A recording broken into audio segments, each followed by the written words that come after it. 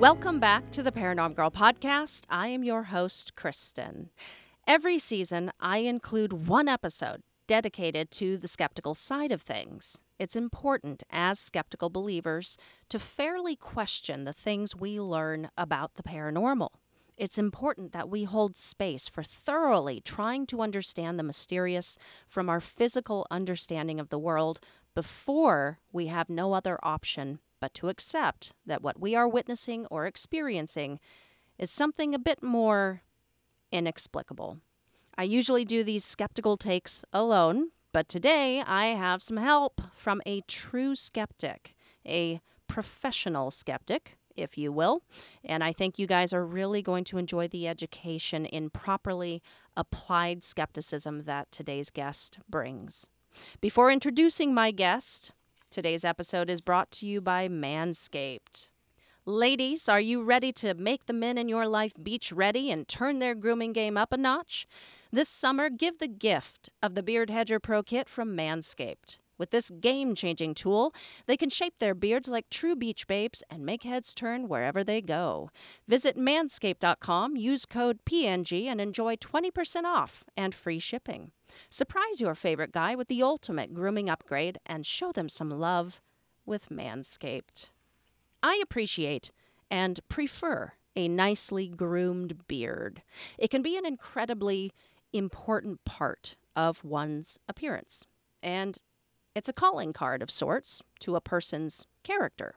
It speaks to having attention to detail, prioritizing of self-care and hygiene. The Beard Hedger Pro Kit provides everything he will need to achieve optimal grooming status. The tools and formulas included make it so easy for him to take control over his style and appearance, and gives him options to achieve his favorite looks and feel his best self. The Pro Beard Kit also comes with 3 gifts: a beard brush, comb, and scissors to ensure that his beard is always ready to impress. It is time to help him say goodbye to his stubble troubles. Get 20% off and free shipping with the code PNG at manscaped.com. That's 20% off with free shipping at manscaped.com and use code PNG. Manscaped Beard Hedger. 1 stroke, 1 guard, 20 lengths. At the Oregon Ghost Conference this year, I attended a course called Properly Applied Skepticism and Paranormal Research. The education was awesome and riveting, and when the class concluded, I knew I had to ask the instructor to come on the show and share his knowledge with us. Thankfully, he said yes. Dr. James Nelson has a background in clinical social work, science, and research. He previously co-founded a paranormal research group and currently consults in a skeptical capacity for various paranormal investigative teams in the Portland, Oregon area. He also works with and is the co-founder of the Portland Ghostbusters, which is a cosplay group that attends and supports numerous charity events and conventions. He applies the scientific method and a grounded logic when approaching claims of the supernatural, and joins us to share how we all can more properly apply a healthy skepticism in our own quest for answers. Please enjoy my conversation with Dr. James Nelson. I have been so excited to speak with you. We met at the Oregon Ghost Conference just a couple of months ago.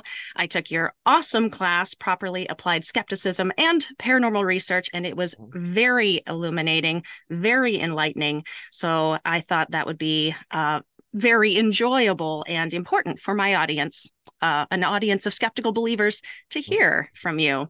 So how is the response from that class? I was curious when I took it, just from the paranormal community in general. What's the response been like?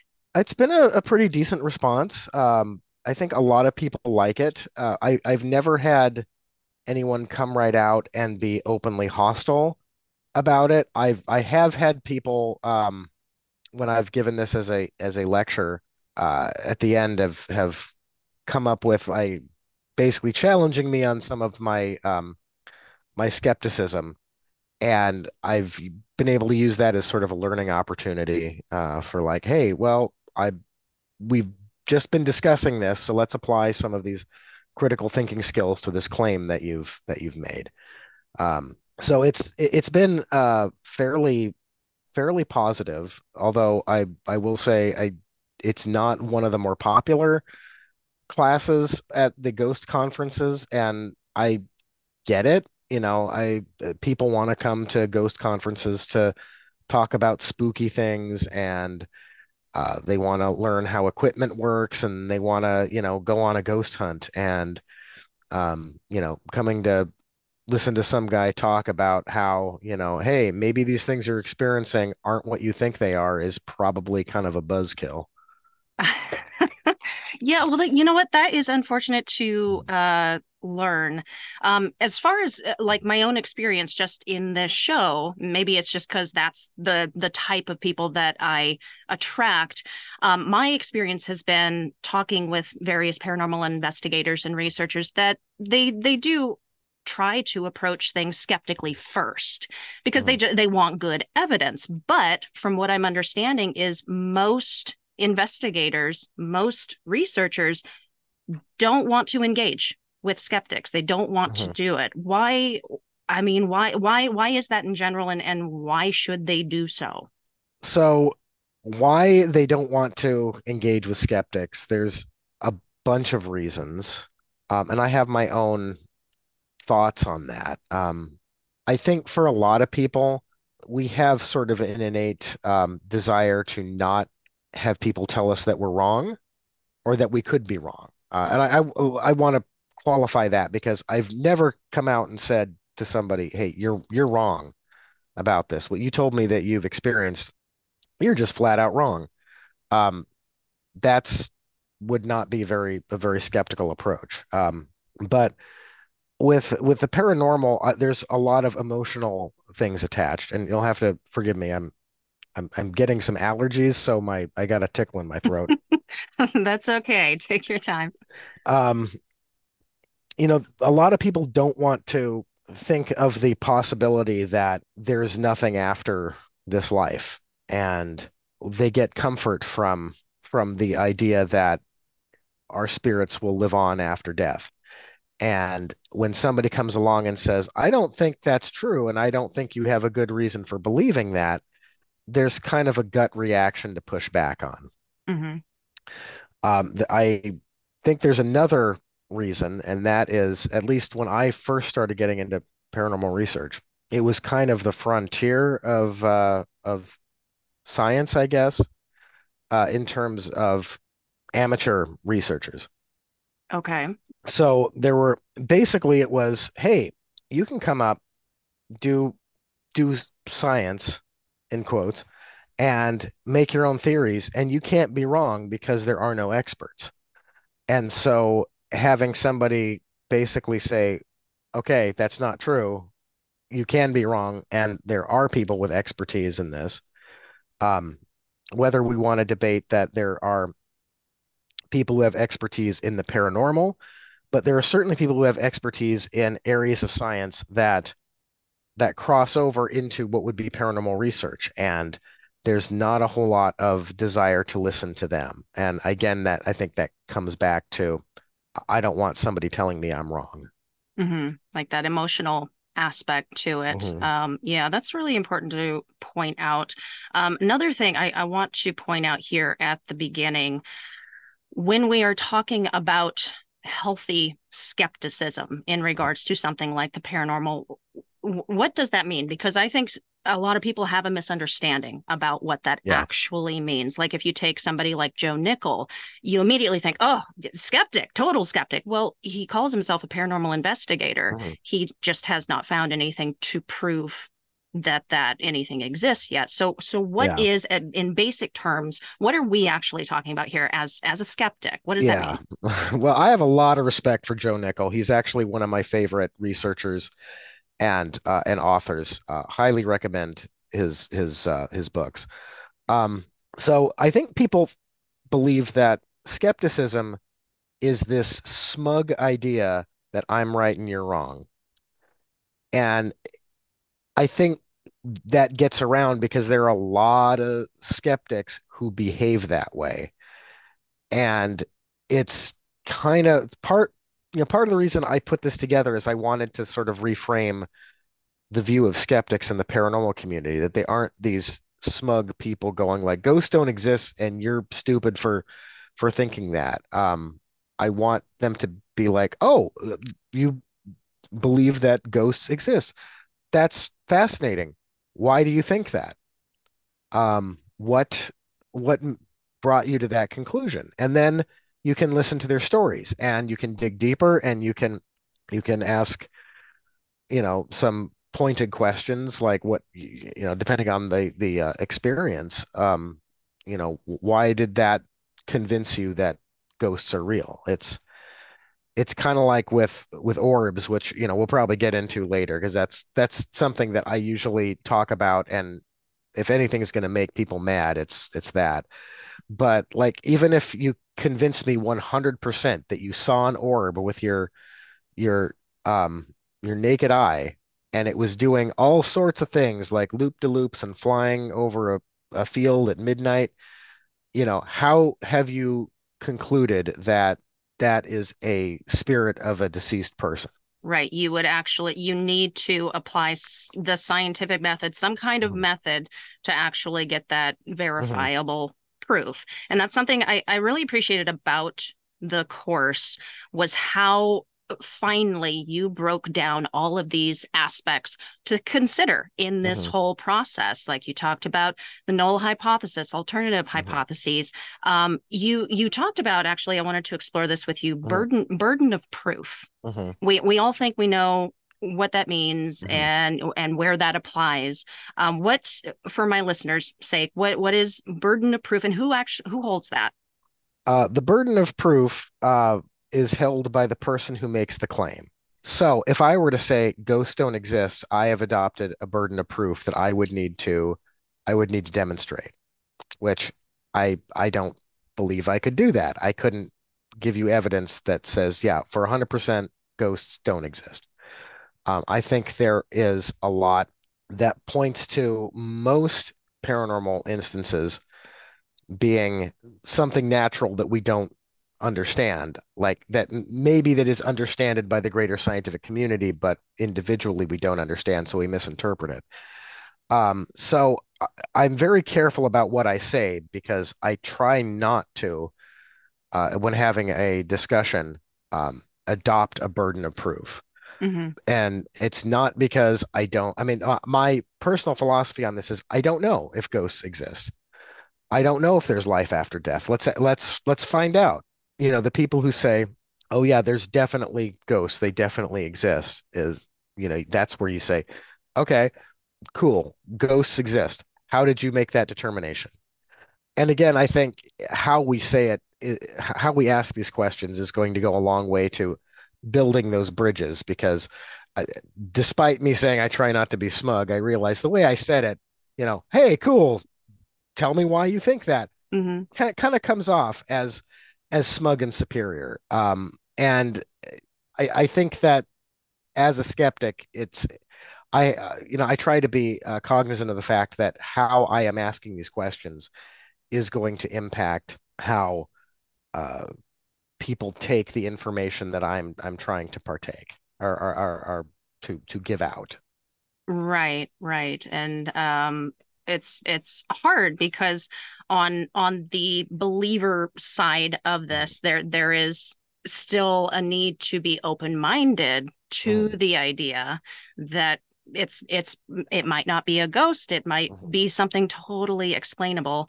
mhm, Um, you also talked about something really interesting because I have personally used this in my mhm. life, and I think maybe I'm not understanding it, but it comes in when with burden of proof, sort of. Occam's razor and Yes. Hitchens razor. Hitchens razor. Is that after Mhm. Christopher Hitchens?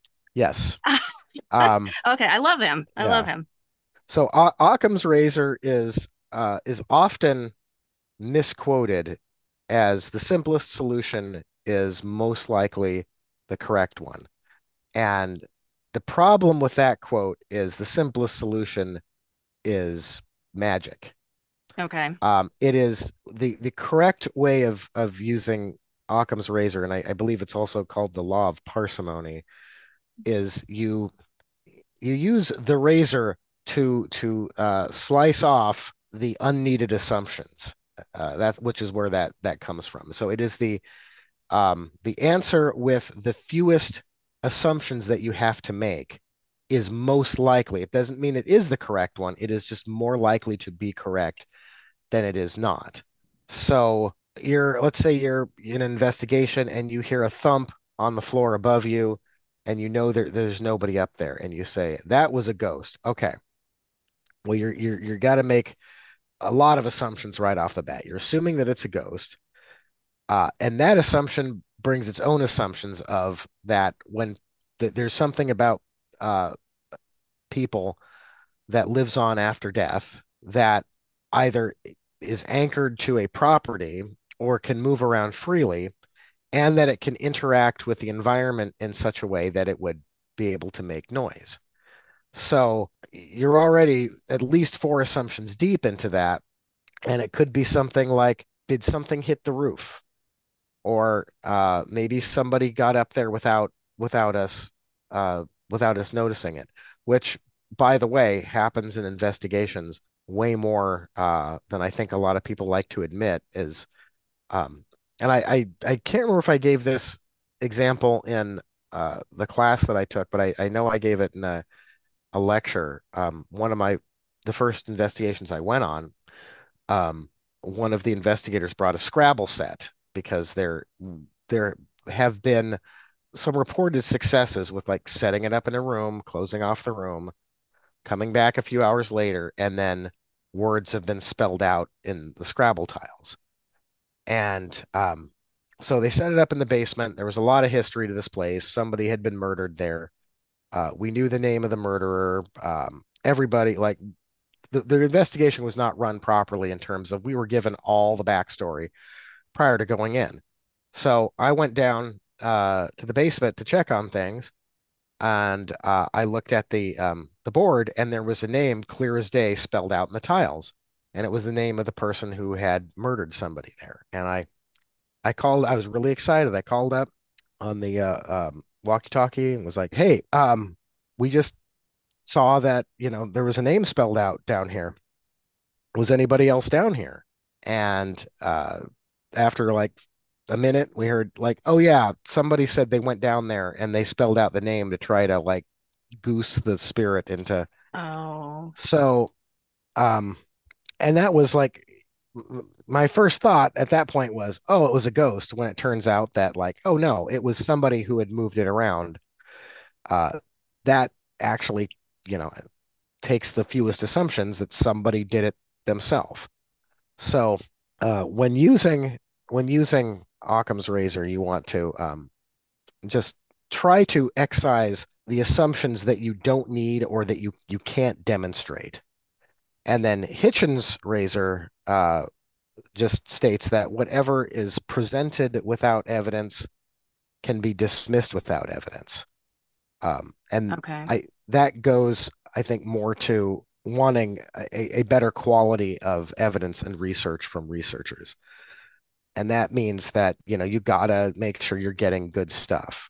If you want people to take you seriously, you can't bring in like a garbled audio track that doesn't sound like anything and be like, yeah, that's proof. That's proof right there. One of the things that the TV shows do is when they play the audio track, they'll put the what they think it says at the same time. And that's kind of like a little trick of the brain, is that when you hear the garbled message and you see what they think it says, your Hmm. your ears will sort of interpret it as, oh yeah, that's exactly what it says.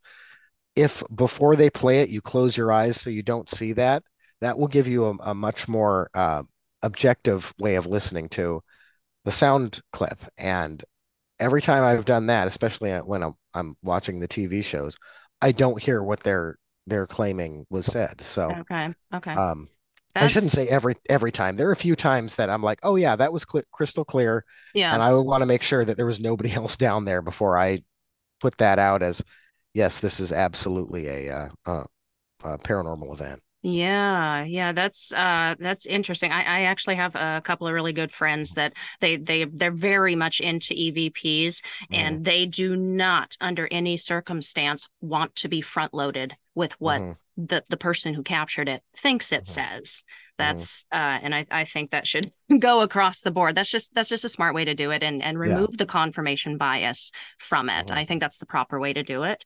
Well, on that note, on the note of evidence and getting good evidence, Hmm. um, we rely on certain pieces of equipment to Hmm. get that evidence, something verifiable that we can match up with something else, possibly. That's how I Hmm. think of equipment. I wouldn't trust just the reading of one single thing. It's got to coincide with something else if I were in that situation. Hmm. But you enlightened me to a couple of pieces of equipment that I just didn't really think about before. I haven't used them personally, but the K2 meter Oh, and the yes. and the EMF reader. What's wrong with those? So, I'll start with the EMF, the EMF meters. There's nothing per se wrong with EMF meters. The problem is that people don't know how to properly utilize them. Hmm. So a lot of the times, and this is something that the TV shows did, is that you'll see them walking around using them like a PKE meter from Ghostbusters. They're just like scanning everything, taking readings, and they're looking for spikes in the electromagnetic field. So there are a couple things wrong with this. First off, the first paranormal investigators to use EMF meters were looking for correlations. They'd had a theory that there might be a disturbance in the electromagnetic field when an event was taking place. So they weren't walking around with EMF meters, and the meters they were using at the time were tri-field, and the tri-field natural meter is like so sensitive that you can't walk around like a PKE meter. It would be going off all the time. So they would put it down, and basically if they heard a noise, if they saw had a psychic would give information, they would see if the dial was jumping around, and if it was, they would say, okay, seems to be a correlation between a disturbance in the EMF field and whatever this is that just happened. And somewhere along the line, it became ghosts give off EMF. Everything is made of energy, so therefore ghosts would be made of energy. Um, therefore the meter should pick it up. And that's just not the case. Now, what people need to do is, if they're using a meter, they need to like basically get a baseline for each room, so that if they go through it again and they notice, oh, hey, it's above this, they can mark it down and then dig a little deeper to see, like, hey, did somebody snap on the lights? Did some machinery kick on? Um, it's not a ghost meter, despite the fact that there is a brand of cell sensor that is marketed as a ghost meter. It is one of the most hilarious pieces of equipment I have seen. It came with an instruction manual that would tell you that each reading would correlate to the age of the ghost, Hmm. but there was nothing that would be like, how did you determine this? So it really was people realizing, hey, people like technology, people like ghost hunting. I can buy these cheapo cell meters, slap a label on it, type up some pseudoscientific nonsense to package with it, and sell like a $5 meter for 50, $60, and people will buy it. So the issue with EMF meters are that people aren't using them properly. Okay. Um, they're not ghost detectors. They are detecting disturbances in the electromagnetic field.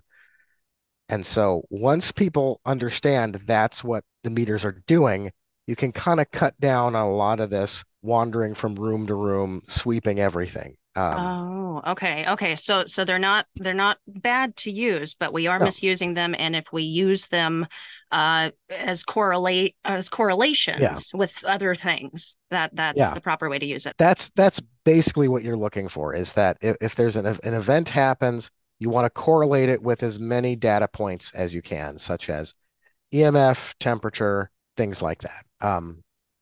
The K2 is probably one of the most famous and infamous pieces of equipment. Prior to now, it made its debut as a piece of paranormal equipment on the TV show Ghost Hunters in the mid 2000s. And I remember the episode. I I believe it was they were investigating one of the Manson family murders that was supposed to I think it was Sharon Tate, and one of the investigators brought it along as a method of communication. And these were prior to that show, you could pick these up for like a buck, maybe Hmm. between a buck and $5. They were awful.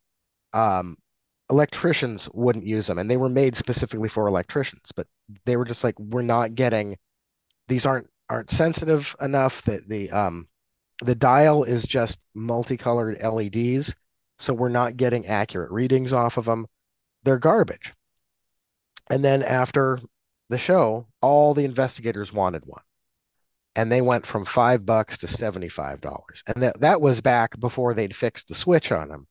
Because originally, when you'd use them, you'd have to keep the switch depressed. Hmm. And the way they got around it on the show was they took like a nickel and stuck it in the switch to keep it on all the time. So you're paying, 10 times the price for something that doesn't work the way you really want it to work. But it's got flashing lights. It's got colorful flashing lights. So people loved it. I played around with the K2 a few years ago, and I was doing an investigation, and again they were using it the night before, and they were like, "Oh look, this is there's a spot of hovering EMF here in the middle of the room." And so the next morning, I borrowed the K2 meter and I went back and I found the spot again. It's like, okay, well, it's still there. And I traced using the meter sort of like where it was coming from. And I noticed it was getting stronger towards the wall. And there was a tide clock on the wall that was battery operated. And apparently that was giving off enough EMF to get the meter to go off like that. So yeah, it is not a good meter. I think most people just really like it because it's got lights and it's handheld. It's like palm size, so you can walk around and act like you're a Ghostbuster, I guess. Well, they're Taking, they're they're yeah, fun. They're fun looking, you know. They're yeah. entertaining. Yeah, I haven't used the K2 meter myself, but yeah, I've seen them a lot on the They shows. they are fun looking. They're just garbage meters. So Would there's you? there's much better pieces of equipment to invest your money in. Okay, okay. Well, I'm glad you said that. So is if the K2 meter is Mhm. the garbage equipment in your opinion, what's the best one that we could be using? The best one is probably going to be a tri-field meter. Okay. Those are expensive, but those are professionally calibrated. So they are your these are the things that professional electricians are going to be buying. Okay. Um, and you're getting they're very fine tuned for the work that they're used for, which means that they're pretty decent to use in the field. But they are expensive. So somebody on more of a budget, I would recommend the Mel meters. Um, I like them for a few reasons. They're not as professional because they are made with paranormal research in mind, but the readings are fairly accurate off of it. They all come with a built-in red lens flashlight as well, so you don't have to worry about carrying around a flashlight with you. And then they usually have some secondary functionality. Well, actually, the secondary functionality would be they all have a temperature gauge. It's an air probe temperature gauge, and then they'll have tertiary functionality. So the one that I have has the a REM pod built into it, which I have used on investigations, and I can say that I have not gotten great results from that, Okay. except for like maybe negative results. But the EMF meter itself and the temperature gauge are really great for the money that you're spending. Okay. Very interesting information. Thank you. You know what? We are going to move on, but you said something at the beginning of the episode. Mhm. I do want to hear from you about it. Talk about orbs. Tell us, make us mad. Okay, orbs are garbage, Okay. and Okay. I'll expand on that. Okay, please. That's just to get people mad. The orbs are very poor evidence. Orbs really came about in the mid to late 90s when digital photography was taking off. And I don't know if you remember like the old digital cameras of like the mid 90s. Hmm. They were like the size of a Polaroid and you would have to stick a whole floppy disk in them. Right. So you can imagine like how big those floppy disks were. Like, 3, 4 megabytes, maybe. Yeah. Um, maybe you had like 10, 20 megabytes on them. Still, the quality of those photographs is very low. So any close lens contamination to the camera, which could be dust, it could be moisture. What happens is, especially if you're using a flash, the flash will bounce off whatever that contamination is, and it's inside. I believe it's called. I'll have to look this up, but when I was studying this, I believe they called it the cone of confusion, which is if it's close enough to the lens, it's going to be blurry. Okay. So you have these pieces of dust that maybe you wouldn't see if you didn't have the flash. The flash fires, it illuminates the dust, but they're so close to the lens that the lens can't focus on it. So you just got these blobs of light. And then people will say, well, yeah, but there's different colors. Like, okay, that's going to depend on what you're nearby because the light of the flash will be reflecting off of surfaces. So if you're near like a green surface, then the orb might appear to be tinted green. I have not seen I have seen interesting orb photos. I have not seen anything compelling me to say, "Oh yeah, that's a spirit." Okay. What's your go-to explanation if you see a video of something that is moving erratically? It's dust, Yeah, most okay. likely. Okay. Depending on where it is. I mean, if it's inside, I would say, look, if unless you can tell me for a fact that there were no air currents in that house or there was no fan that turned on, which I don't know how you would be able to do that because air is never just stagnant. It's Hmm. always moving somewhat, and it doesn't take much to get dust particles moving. So you could be, walking through the house, an old house, and stirring up all this dust, and the cameras can be picking it up. So again, this is if the claim is the orb is paranormal, then the person making that claim needs to back that up with evidence. Just having them say it's paranormal because I can't explain it is not a good explanation. Okay. I agree with that. Well, let's let's move on to something I wanted to ask you about. I don't think we talked about it when we were in Mhm. the conference, but you must have, and you've probably already been asked this so many times. In all of this consulting work, all of Mhm. this investigation, you must have had experiences with things that you yourself could not explain. So honestly, I have, but not while consulting. Oh, okay. Um, this was about, I think, over 20 years ago, when I was a student at Portland State University, and I was house sitting for some friends. And you know, I was staying in their house. It was, I'm in my early 20s, so it's like, ah, man, I can stay up as late as I want. I can watch whatever shows I want. And they had a really, really nice house too. So it's just kind of like, oh, this is perfect for just, me time.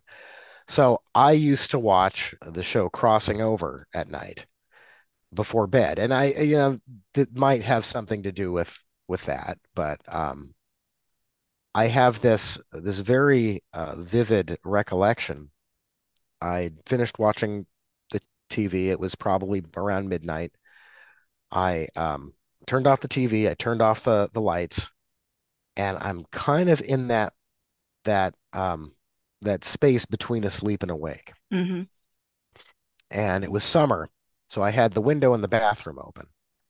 But I hear this loud cough, and it sounds like it's coming right next to the bed, right next to and above me. So it sounded like somebody was standing next to the bed watching me, and they just let out a cough. So my eyes shot up, uh, shot open, turned on the lights, nobody there. But then I could hear some noise coming from the street, and I was like, well, maybe somebody coughed outside. But even as I said that, I'm like, there's no way. That was right here. It was right next to me. But I wasn't really afraid. So it was kind of like, all right, back to sleep. Right. And I told my mom about that, and she was like, "Oh, that's really interesting." And she knew that the people I was house sitting for too. So I wasn't going to tell anyone else about that. And my mom told the people that I house sit for, and the wife said, "Oh, that's Mr. Johnson." And I said, "What?" And she said, "Yeah, we bought the house like in the mid 70s, and her husband was an architect, and so they were just like, we're gonna totally revamp the house." And they did. It was this sort of I think Victorian style house, but they just completely modernized it. And while they were doing that, she said there was some activity. And the story she told that really stuck with me is she woke up in the middle of the night to go to the bathroom, and she said she's walking down the hall and she just like runs smack into somebody. And it was just like it was clear enough. But she said she was really tired, so she just said, "Oh, excuse me," stepped to the side, kept going, went like 5 steps, and then stopped and went, "What?" And then like looked down the hallway and there was nobody there.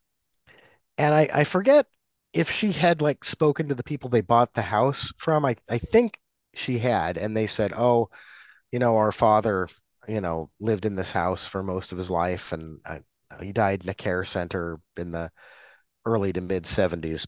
So it's, maybe it's him. Yeah. And so one day in the middle of the day, there was some activity was happening. I don't know, remember what it was. Like pots fell off the shelf, and she said she just got mad, and she stood in the kitchen and said to this ghost, or the spirit, whatever, like, this is our house now, and you can't be doing this anymore. You got to move on, or don't move on, but you can't stay here, sort of a thing. Mm-hmm. And basically from that point on, it was very rare that they would get any more paranormal activity, to the point where I think she'd forgotten about it until I mentioned it. Well, with an experience like this, and is that does that like feed your current day kind of, well, ghosts could be real, but that kind of feeling about it? Does it feed that? Kind of. I have no explanation for it. I can't say for certain that, like, oh yeah, that was a ghost. Hmm. And I have to admit also that, human memory is very fragile. So I can't even truthfully say, I remember it happening exactly this way. This is what happened. I can tell you that, from my recollection, that's what it sounded like, and that was my reaction to it. And it was clearly enough that I told somebody, but I never had anything like that again. I've never really had an experience while investigating, which has been kind of disappointing, because I've gone on investigations that had been sold to me as like, oh yeah, this is ongoing. Like every night something's happening. And I go there, with a team and it's just like nothing. Okay. And, or like if it is something, it is something that's so underwhelming. I just feel like I don't know how I can get excited about this or even say that, yeah, that's a ghost. It's comes across like, I don't know, like I know that people will sort of amp themselves up when they're getting excited over something, and sometimes they will take dubious evidence to mean more than it should. Why, final question on this, and then Mhm. I'll move on. Why continue to search? Why do you continue to do this work? What's so exciting? Well, I think it's exciting that there's always stories, Hmm. and the stories are exciting, and people are having experiences. And I think that as long as we're looking for answers, we're doing science that way. I'm not like as passionate for like going out and doing the overnight investigations as I was when I was younger.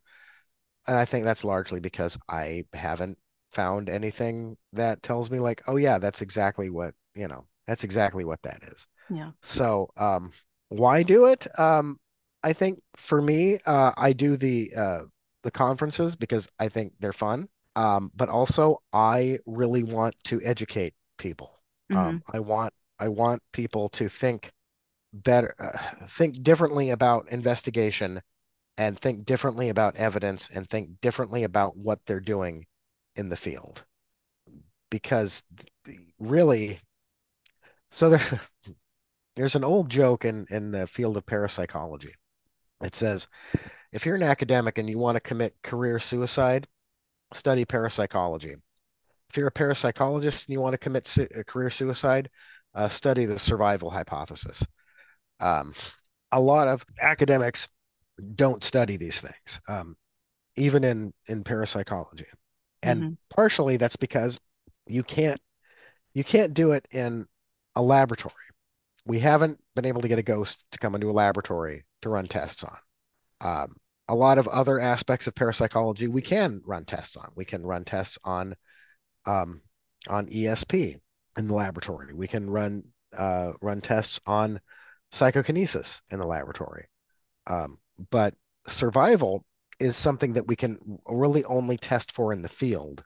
And field work is fraught with so much uncertainty because you can't control the environment. And I want people to know that because there's so much uncertainty in field work, that it is incumbent upon them to really do what they can to get the best evidence and present the best evidence. And that means going through the things that they've collected. And even if it might impress them, they need to ask questions like, but is this really impressive? Is this really something that if I show it to somebody else who may not believe in the paranormal, would they be convinced by this? Would they at least say, well, that's interesting. I still don't believe in ghosts, but hey, that's something that I'd like to know more on. Okay. Okay. Uh, just so fascinating. Such good information. I really appreciate it. I wanted to give a second to just Mhm. shine a light on the Portland Ghostbusters. You also Okay. participate in that group. That is not a paranormal investigation group. It's so much more. Why don't you let my listeners know what you guys are all about? Absolutely. Yeah, we're definitely not a paranormal investigation group. Although when we started out, we had a lot of people emailing us telling us their house was haunted. And I couldn't tell if they were joking or if they were serious. We've had a few people that were serious and we just forward those on to the groups that we're familiar with. Um, it's a charity cosplay group and it started in 2012. I started it with a buddy of mine who unfortunately is no longer living uh, in the United States. Well, I guess I should say, unfortunately for us. Fortunately for him, he got offered a job at Lego, as I think he's a designer now, and that's like been one of his passions. He was on was it Lego Masters a few years back. Oh, So wow. this was like a dream come true for him. So our loss is Lego's gain. And hopefully maybe we'll see some new Ghostbusters Legos coming out. Um, so we started in 2012 and it was just five of us. And we started off just doing events like Rose City Comic Con. And we would do like a Halloween event. And we started growing. And when my wife and I were dating, I was telling her about this. She's from SoCal, and she's more of a sports aficionado than a nerd. And so when I told her that I did this, she was like, "Well, that's your thing, and I'm not going to have anything to do with that, and that's fine. You just have fun." And we were talking about wanting to get into charity, and my wife does a lot of charity work. So I was like, "Would you like to be our charity coordinator?" And she goes, "Yes, but I don't want to have to dress up." And I said, "Okay, you don't have to." And then she came to a few events, and she's like, "Okay, I think I want to dress up." So I took her to get a flight suit, and we got her a name patch and the no ghost patch and everything, and then she got a Spirit Halloween pack about 5 years ago, and she's upgraded it a few times, and now she's got a custom Spirit pack from one of our members who does that professionally. She customizes the Spirit packs. In fact, right now she is out at an event.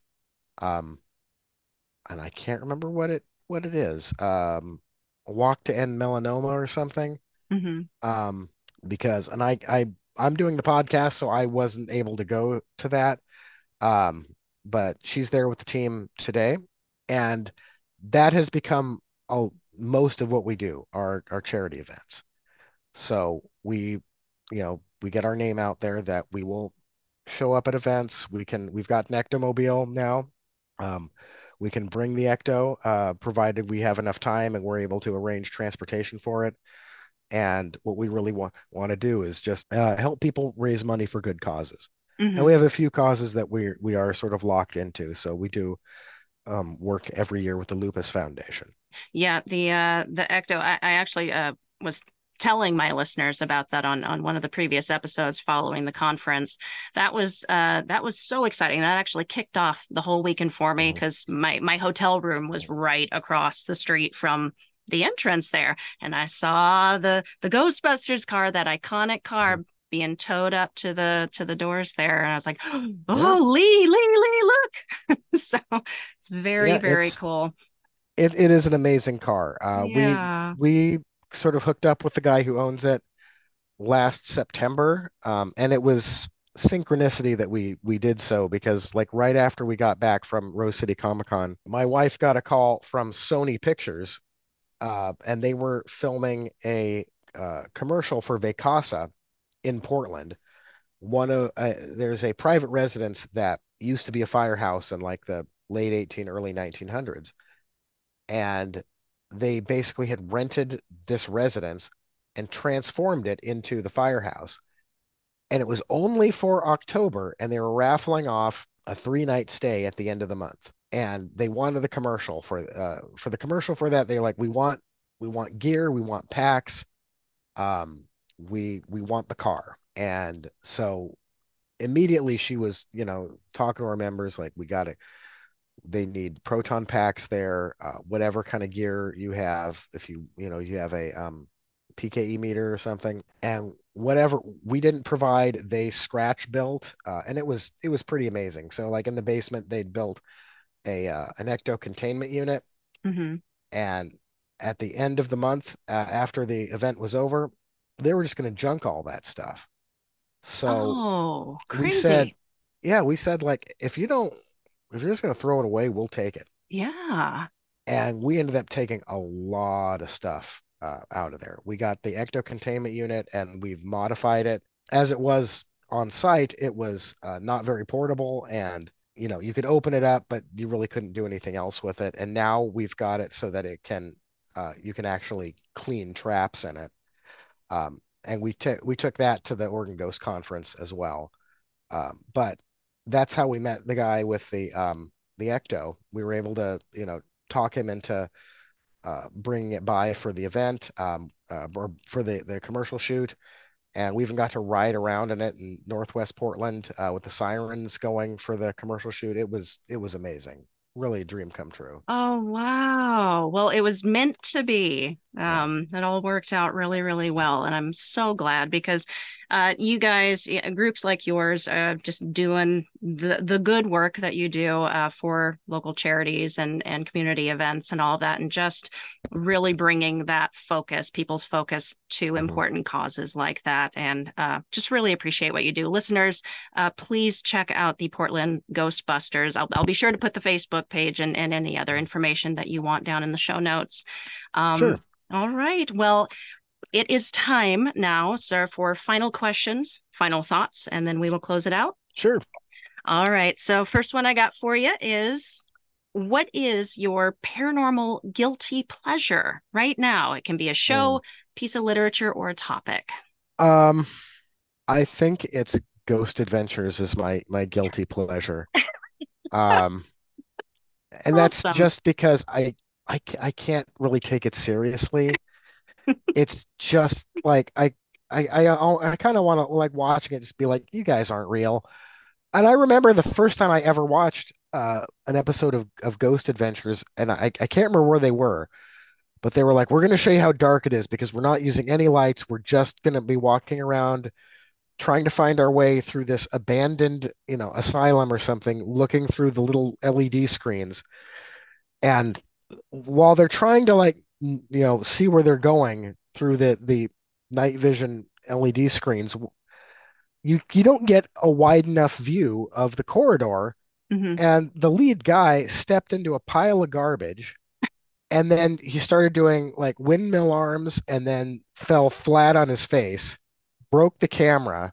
And I just watching that and I had to laugh. And I was like, that ended exactly how I thought it was going to. Like when you tell me that you're going to do something foolish like this, it's like, well, somebody's going to get hurt.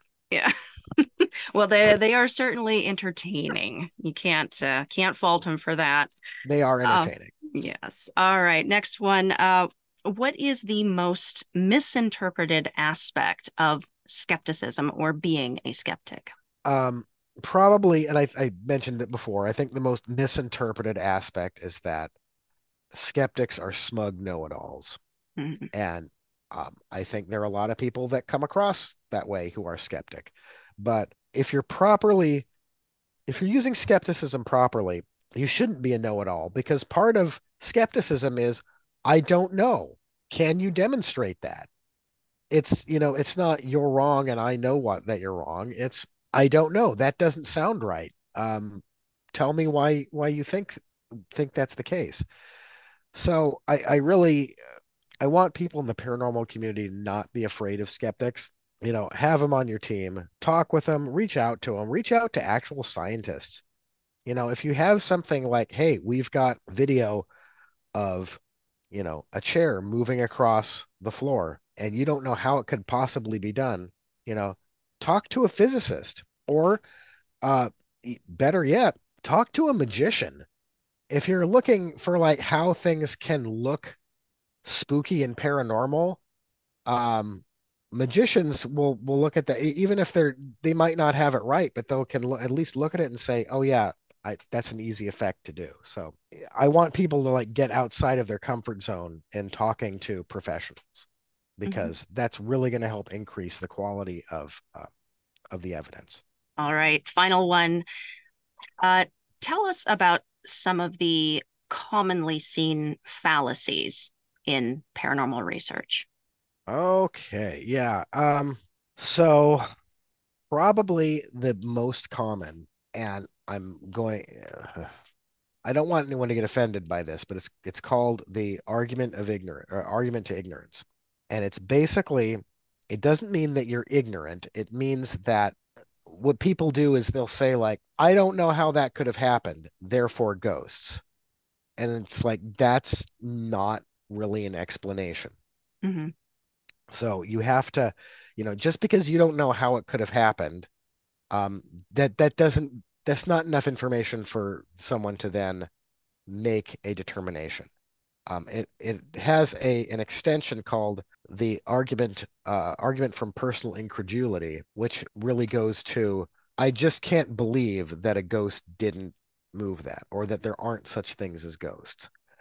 And that is like that has more to do with belief than knowledge, but they go hand in hand, and you get that a lot with people, especially when they're looking at evidence.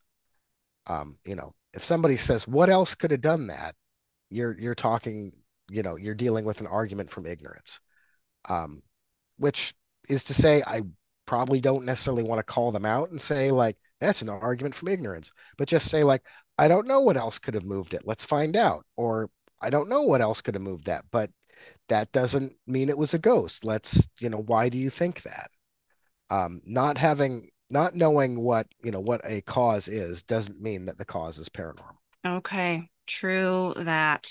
Um, Dr. Nelson, where would you like to direct my listeners? Where can they follow you or learn more about your group?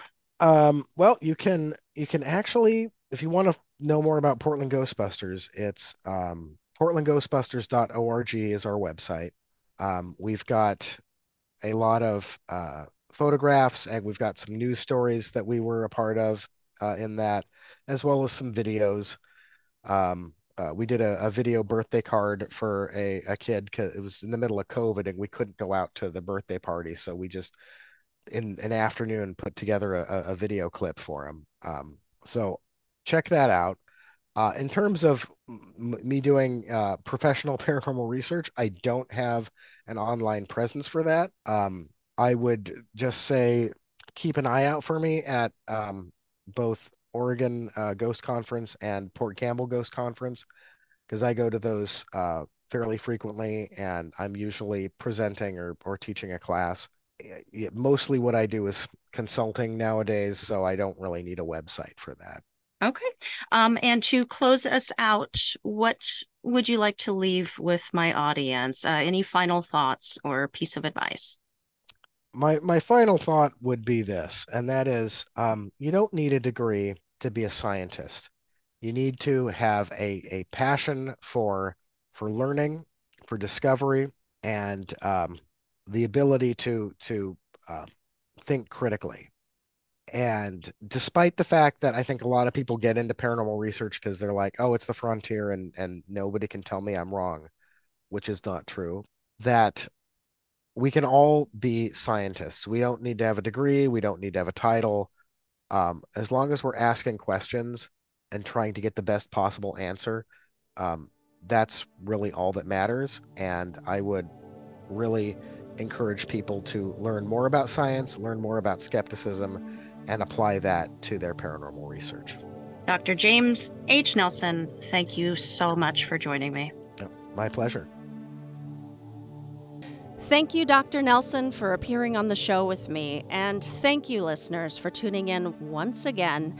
If you finish this episode feeling not in the least unhappy, feeling like, well, yeah, duh, congratulations, you skeptical believer, you. If you finished and are not so happy with it, look, I have seen some really intriguing photos of orbs too. I took some, even, that are incredibly special to me. I see a face in one that is very special to me. And there's a whole circumstantial situation surrounding the taking of that photo that supports what I see in that light bubble. But I can still be happy to learn the other side of the argument and accept logical, sound reasoning. We should want to be challenged. We should want to stretch. That's the point. And it sure makes the remaining stuff that you cannot possibly explain all the more special, doesn't it? We are blazing the trail here now in these final days of the season, and I have a few special things in store for you guys before that finale lands. First up, we have one final guest joining us before our conclusion. Who could it possibly be? Better be somebody awesome, that's for dang sure. It is. It's totally somebody very awesome. So don't miss next week's show. Don't miss it. You're not gonna. You'll be mad. Also, Paranorm Girl is about to hit a major milestone in its journey. The kind of milestone that makes a person look back on the journey and appreciate every single second of it. The 100th episode quickly approaches, so keep an ear out, folks. Better yet, keep an eye out, because I will be posting it to YouTube, because I got visuals to share, man. Show and tell, folks. Easy as pie ways to support the show. There are so many. Follow on the socials and subscribe to my YouTube channel at Paranorm Girl Pod.